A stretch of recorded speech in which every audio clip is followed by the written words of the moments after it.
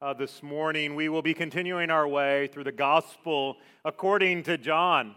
Last week, we heard the story of Nicodemus, and where Jesus reminds and tells Nicodemus about this incredible thing called the new birth. The new birth, and this new birth, in order for this new birth to come, Jesus says, the Son of Man must be lifted up. And as we approach our text this morning, it's almost as though there's a question left unanswered, is why must the Son of Man be lifted up? Why must that occur? And John's going to tell us this morning why the Son of Man must be lifted up. Let's read it now. For God so loved the world that he gave his only Son, that whoever believes in him should not perish, but have eternal life. For God did not send his Son into the world to condemn the world, but in order that the world might be saved through him. Whoever believes in him is not condemned, but whoever does not believe is condemned already because he has not believed in the name of the only Son of God. And this is the judgment. The light has come into the world, and the people have loved the darkness rather than the light, because their works were evil. For everyone who does wicked things hates the light and does not come to the light, lest his works should be exposed. But whoever does what is true comes to the light, so that it may be clearly seen that his works have been carried out in God.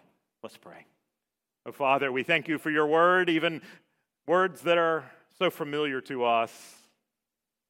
Would they come alive before us this morning? Would we know this day of your great love? Would you speak to us through your word, through the power of the Spirit? We pray this in the name of your Son, Jesus Christ. Amen. Now, some of you this morning, if you actually have Bibles in front of you or your screens or whatever, you may actually have a red letter version in front of you. And what do those red letter versions show you? They're meant to show you who is speaking, right? And in particular, if it's in red letters, it's Jesus speaking. And even if you don't have that, you may have quotation marks. Quotation marks, even as we have in the ESV this morning. But you may have also heard, you may not have noticed it, but I said that these were the words of John, the apostle. And yet these words, if you have a red letter version in front of you this morning, they are in red. Or there are parentheses, or not parentheses, but quotation marks. That's them around them this morning. And so what do we do? Why do I say that these are probably the words of the apostle John? In the original text, in the Greek, we don't want to go too deep here, but there is nothing to tell us when someone starts speaking and when someone stops speaking. So when you see quotation marks in your Bible, you see the red letters, that's just a judgment is being made as to when that starts. In fact, there's a footnote, if you have an ESV, that says some interpreters hold that the quotation ends at verse 15. I'm no interpreter, but I guess I'm one of those people. And actually, it seems as though the majority of commentators today believe that Jesus' speech with Nicodemus actually ends at verse 15. And what we have here, starting in verse 16, is the Apostle John's commentary, if you will. He's explaining more of what's going on to help us to understand things, and this is actually what we see John doing many times, and we'll see him do it in the gospel. We'll in fact see him do it next week. Whenever John the Baptist speaks, John the Baptist will speak, and then we're going to see clarification remarks, if you will, from the pen of John the Apostle. Now, why would we think this? There's several reasons, and the words that are used here, they just almost scream as you think of it and study it more. They scream of the Apostle John. They just sound so much like him. Jesus doesn't often refer to God as God. He refers to his Father. So that right off the bat is a little bit unusual for us. He doesn't usually refer to himself as Son of God. He refers to himself as Son of Man. He never refers to himself as the only Son and light.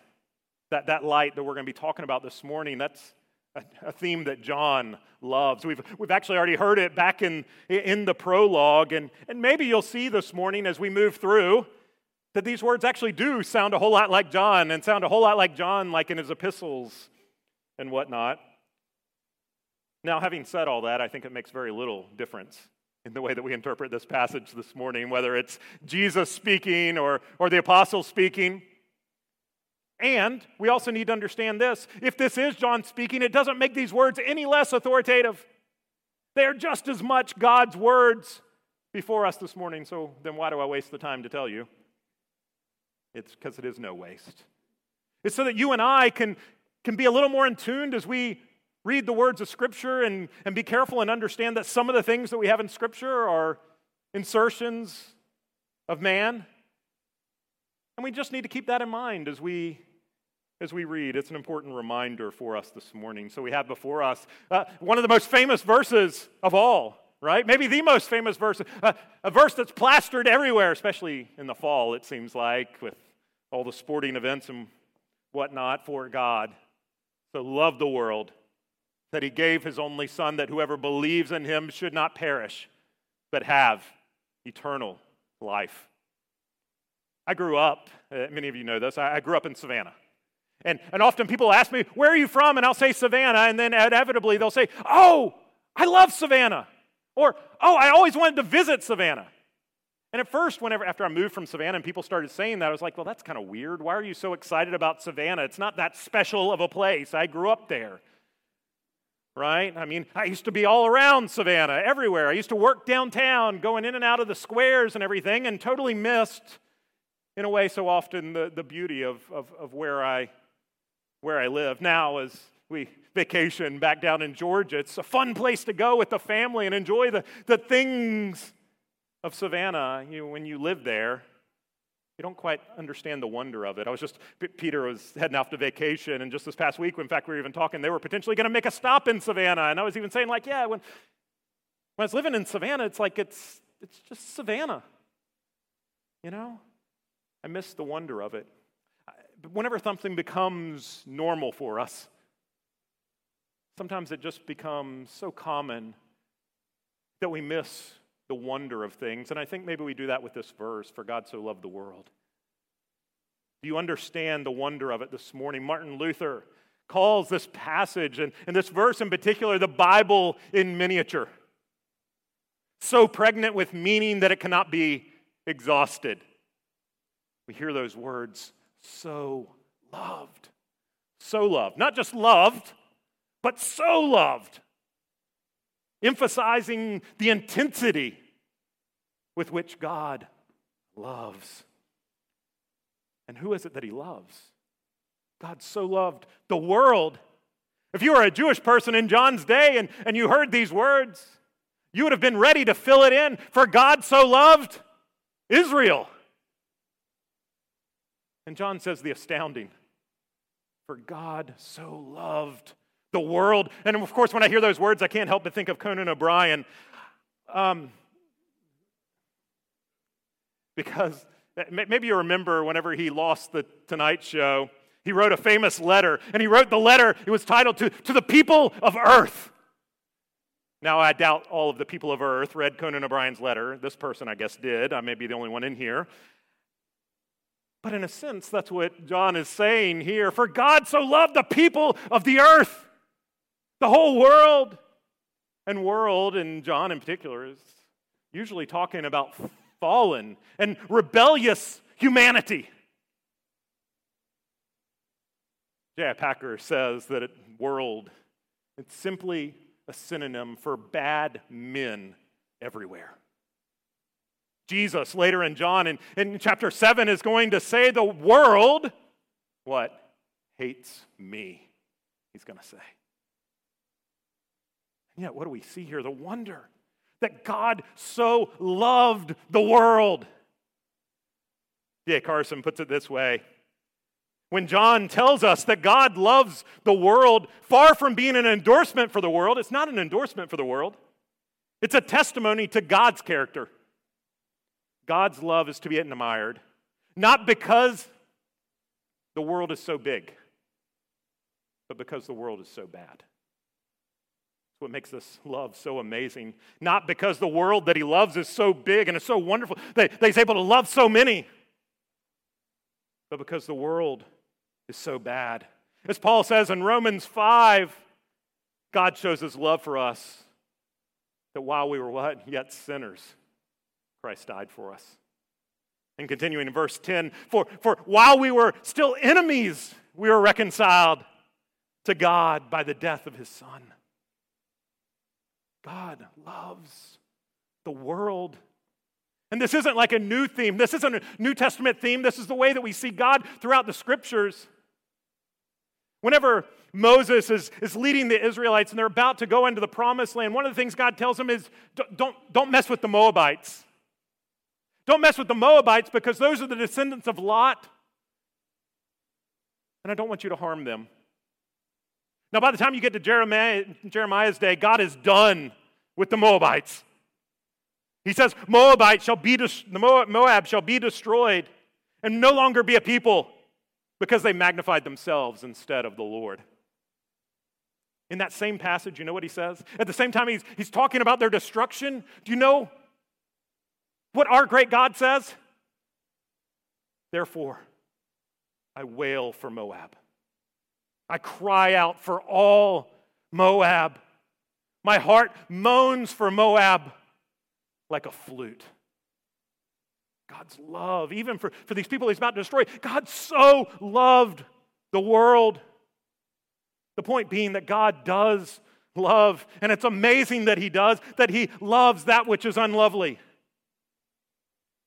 It's a pattern that we see throughout Scripture.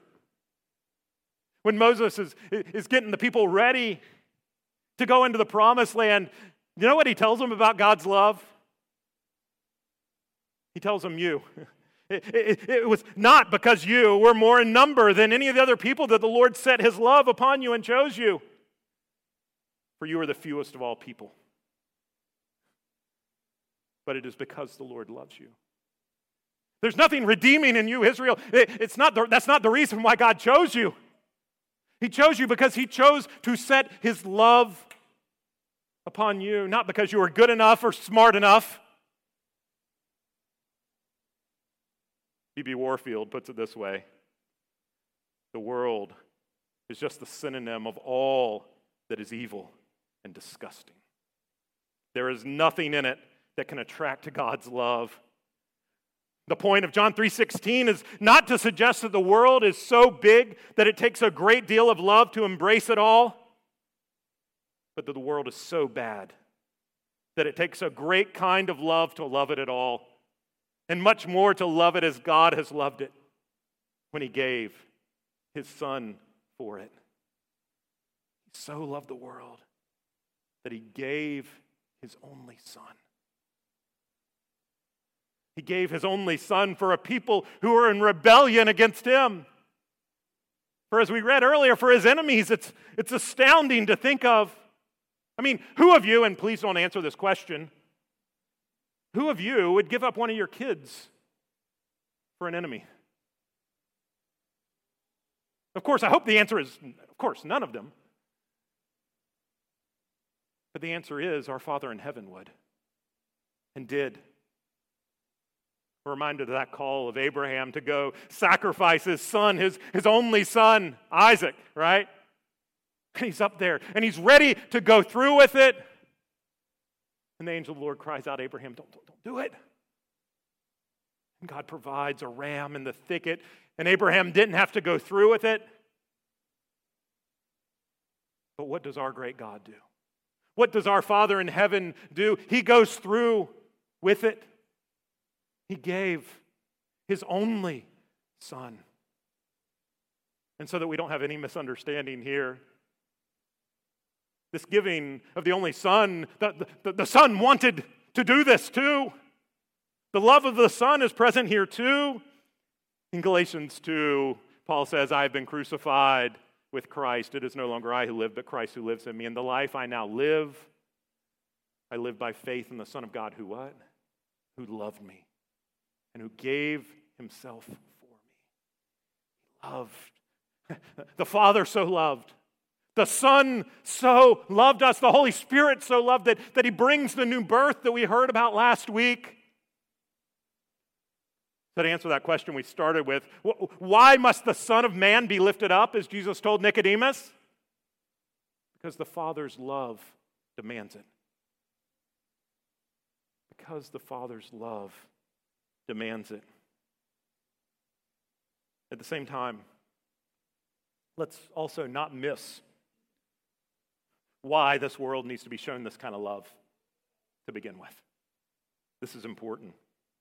You see, John 3:16, I fear at times, can be like this feel-good verse. You know, like a cuddly warm blanket, right? Makes you feel all nice and warm inside. But I hope we'll see this morning that John 3:16 is not just mere sentimentalism like that. It's not just a feel-good verse. It says something much greater. And it's not just all good news for us this morning. Many of you, many years ago, a movie called The Matrix came out. Many of you probably seen it at some point or another. There's the main character, Neo, and he doesn't realize that he's actually basically enslaved, right? He's actually entombed in this little pod where he's being used as an energy source, right? But he's living out life in like the simulated reality. He doesn't know that he's imprisoned. And then Morpheus and his team come into the picture, and Morpheus tells him this, that you are a slave, Neo, like everyone else. You are born into bondage, born into a prison that you cannot smell or taste or touch, a prison of your own mind. Neo was completely unaware of the situation that he was in, completely unaware that he was actually enslaved, unaware that he was in need of a rescue. So too, I think John's going to tell us this morning that this world that we live in is unaware of the rescue that it needs. And we begin to see it, even those first verses of words of John 3:16. What does it say? Believes in him that he should not perish. If the world is perishing, it tells us something, doesn't it? That even here we see that there is this need for a rescue. Verse 17 helps us continuing, for God did not send his Son into the world to condemn the world, but in order that the world might be saved through him. The Son was sent, not to condemn. He was sent to save. And we got to wonder, save from what? Why were the people perishing? Why were people perishing? Why is that a threat? What do we need saving from? And we find out in the next verse. You see, Jesus didn't need to come condemning because, as we read in verse 18, what do we read? Whoever does not believe is condemned already, because he has not believed in the name of the only Son of God. Those are stark words, aren't they? Whoever does not believe is condemned already. We cannot, I'm convinced we cannot truly understand the depths of John 3:16 without understanding this verse. Without understanding that without the Son, you stand condemned. In order to understand the good news of John 3:16, what do we need to understand? We need to understand the bad news of verse 18. Without the Son, we stand condemned. And why do we stand condemned without the Son? John goes on to tell us that a verdict has been issued against them, starting in verse 19. And this is the judgment. Or we could just as well say this is the verdict. This is the judgment against the world, against all these bad people everywhere, as J.I. Packer said. The light has come into the world, and people have loved the darkness rather than the light because their works were evil. For everyone who does wicked things hates the light and does not come to the light, lest his works should be exposed.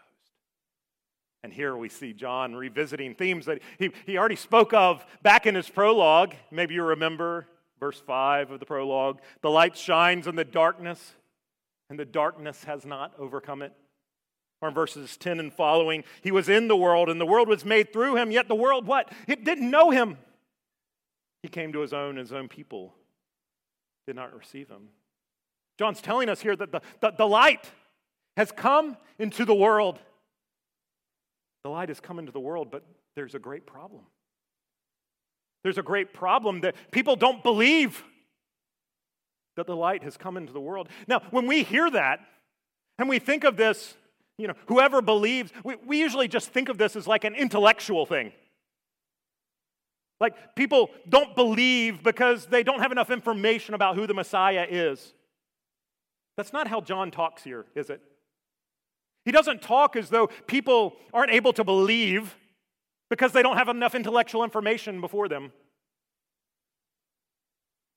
He instead brings it to us as a moral problem, doesn't he? Their problem isn't that they can't intellectually assent that Jesus could be the Messiah. The problem is a moral one. What do? The people love the darkness rather than the light. They love the darkness rather than the light. They hate the light. I told you about Savannah. There's many wonderful things, but Savannah also has a very seedy side too. There's many things I could talk about with that regard, but I'll just talk about one. And this is kind of gross. Savannah being so, with its climate and on the water and all those things, there's lots of little critters of all sorts. I can remember, for instance, going to my grandparents' house and going and opening up the boathouse doors right there at the water. And you open up those doors, the lights come on, and immediately you just hear it's like a herd of something just scattering. Cockroaches the size of huge. Terrifying. Mice, who knows what else would scatter? Why do they scatter? They hate the light. They don't want anything to do with the light. John here is saying, and I think he's diagnosing one of our real, maybe the biggest problem that we have in this world is that the world what? The world loves the darkness. And the story of our world is a very sad one. It's a story of people who live in the darkness, but they think that it's light. They live upside down, thinking that this darkness is good, and don't understand the reality that they're living out their life in the darkness. Is that you? Do you love the darkness? Do you love your sin? Some of you here this morning may be those who haven't confessed faith in Christ. You wouldn't say that you're one of these whoever believes in Him. And I want to ask you this morning, what is it that you really love? What is it that's really keeping you from believing in Him? Is it because you love the darkness so much? You don't want to let it go. You don't want to let your sins go. You cherish them so dearly. You convinced yourself that the darkness is so much better than the light. Is that you? Now, if you're a believer here this morning, we also need to contemplate this too, because I think too often you and I can be drawn in by the darkness, can't we? Yes, we live in the light and we're now children of the light, but that darkness can sometimes become so attractive. And we can begin to believe the lies again that somehow that darkness is better for us. And we can find ourselves fleeing from the light. Now, as we think about this hatred of the light, this loving of the darkness, and therefore hating the light, we need to understand it. We need to understand it. Understand what it really means. That to love the darkness, to hate the light, is to hate Jesus Himself. Jesus is going to tell us in chapter 8, I am the light of the world. Whoever follows me will not walk in darkness, but will have the light of life. Now, I know that seems stark. We don't like to say that. We don't like to think about that about our loved ones who may not know Christ, right? That they love the darkness and that really they hate the light and hate Jesus himself. But we must understand that that's ultimately what it means, that's ultimately what's underneath it. John tells us that the ways of those who walk in the darkness is what? Evil. Verse 19, wicked. Verse 20. We don't like to think about how bad it is, do we? We don't like to think about how bad the darkness is and how deceptive it is. But my friends, if we do not understand how bad it is, we cannot understand the good news of the gospel. We cannot understand John 3:16.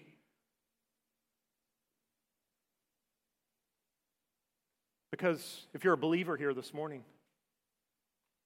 you need to understand this is who you were. This is who you were. As we read earlier from Romans 5, for while we were enemies,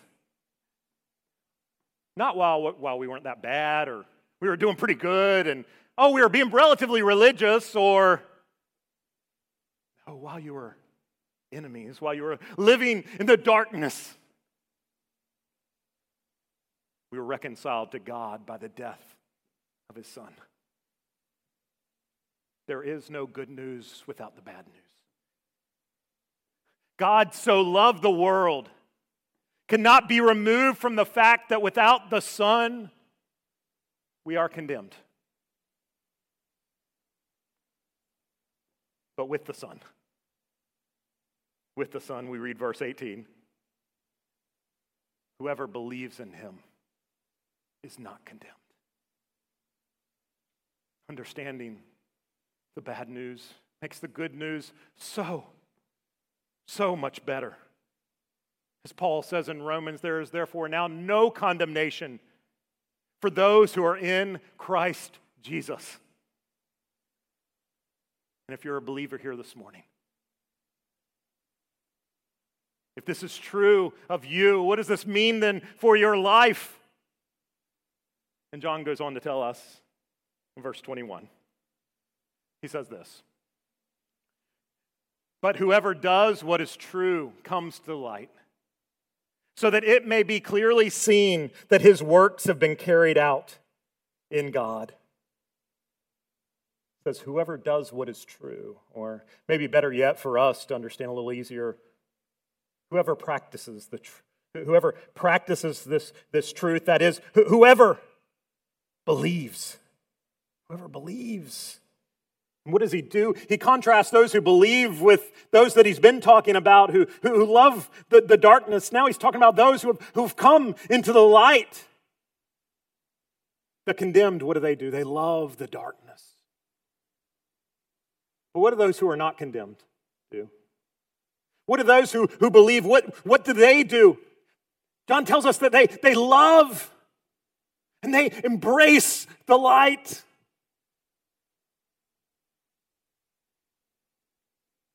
And he tells us all this is, of course, for a purpose, so that it may be clearly seen that his works have been carried out in God. Did you hear that? That these were good works, these good works of living in the light, in contrast to those of the evil and the darkness that we've talked about. How are they carried out? They're carried out in God, in him. They're not just like our own works that we've muscled up enough to do, done through our own strength. These are the works of God in us. His good work in us. Those who believe in him, in Christ, who are united to Christ. What do? You find yourself beginning to live a life in the light. And you may wonder, well, I think I struggle to do that. Do I do that enough? Do I walk enough in the light? Am I really in the light? Shouldn't be surprising that the Apostle John has a lot to say about this in his first epistle. He says this, This is the message we have heard from him and proclaim to you, that God is light, and in him is no darkness at all. If we say we have fellowship with him while we walk in the darkness, we lie and do not practice the truth. But if we walk in the light and he is in the light, we have fellowship with one another. And if we stop there, this could be some very difficult news for us, couldn't it? Because it would be about our efforts and what we got to do. But what do we instead learn? What does he go on to say? We have fellowship with one another, and the blood of Jesus, his Son, cleanses us from all sin. If we say we have no sin, we deceive ourselves, and the truth is not in us. If we confess our sins, he is faithful and just to forgive us our sins, to cleanse us from all unrighteousness. If we say we have not sinned, we make him a liar, and his word is not in us. What does it look like to live in the light? It doesn't look like living as perfect people, does it? In fact, what does John say about that? If you say you're a perfect person, what does he say? He says you're lying.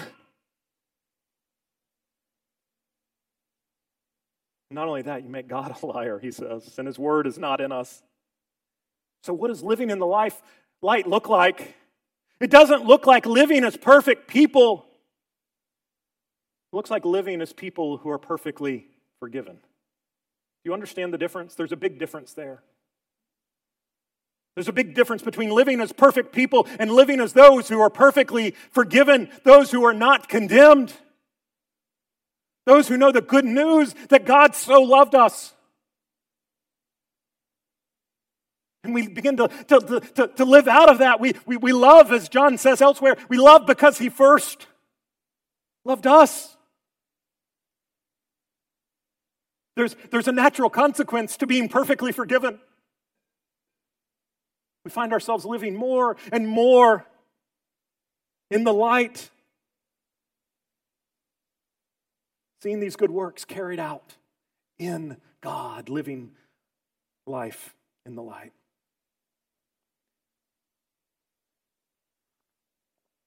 Now, some of you have heard this story before. There was once a wealthy man, and his wife had died. He had one son. He invested his wealth in some of the great art pieces of the world. Picasso, Van Gogh, Monet, Rembrandt. I mean, he had everything.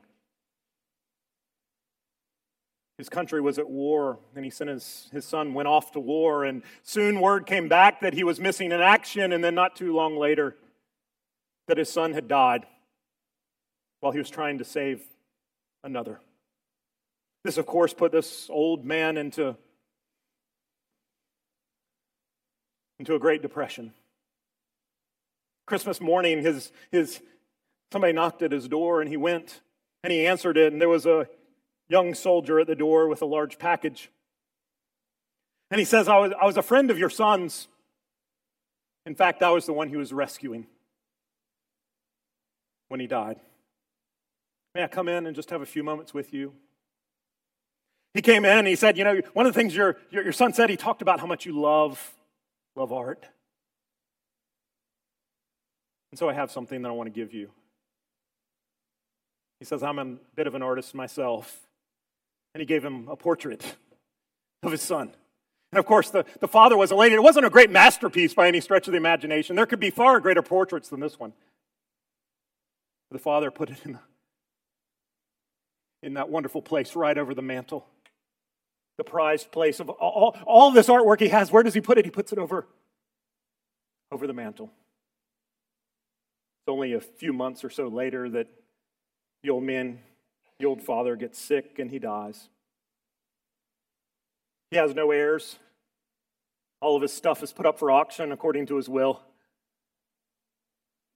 And everybody gathers, everybody in the art world's excited, right?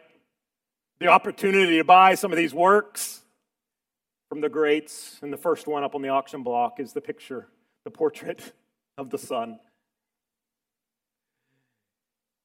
And the auctioneer says, who will have an opening bid of $100? And people begin to say, who cares? What is it? Nobody wants that.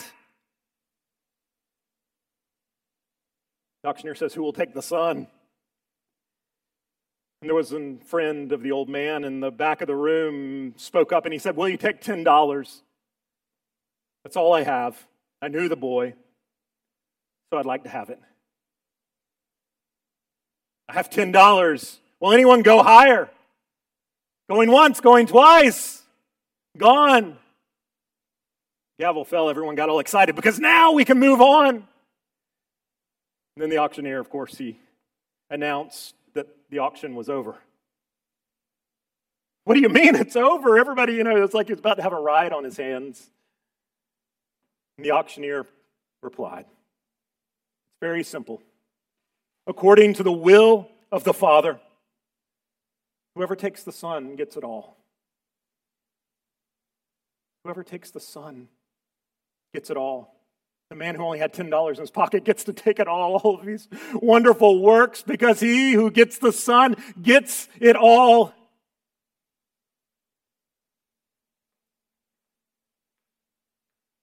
You today know the incredible love of the Father in sending His Son. Do you understand how incredible that is? Do you know the incredible and awesome love of the Son willingly giving Himself? Do you know the incredible and awesome love of the Holy Spirit and applying that work to your life? Do you know? Do you know and do you see how all of this is a reminder to us today of how desperate of a situation we were in? How desperately all of us in this room needed a Savior. None of us are good enough. None of us. None of us. All condemned. Except for Christ. And John is telling us today, if you'll take the Son, you get everything. You'll take the Son, you'll get everything. Whoever believes in Him, whoever believes in Christ, should not perish, but have eternal life. And as John says in his first epistle, in this is love. Not that we have loved God,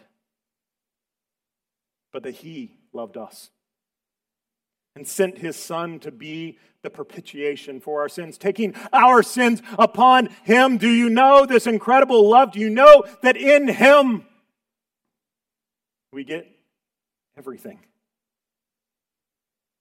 Do you know the wonder of His love? For God so loved the world. So loved the world that He gave His only Son, that whoever believes in Him should not perish, but have eternal life. You know the incredible good news this day of the love of the Father and of the Son and of the Holy Spirit. Do you know it this day?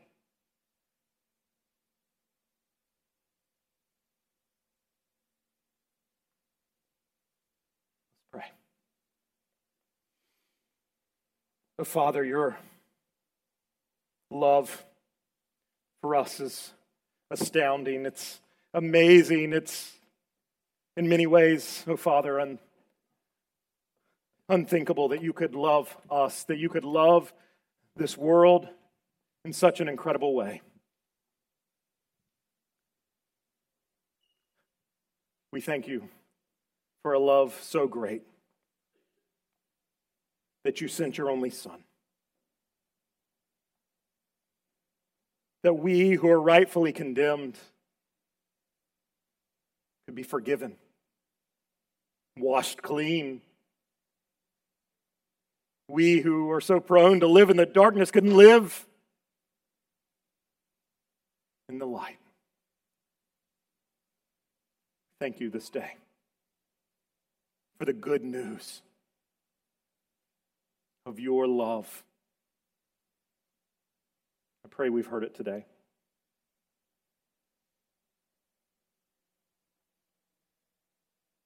I pray we are left in wonder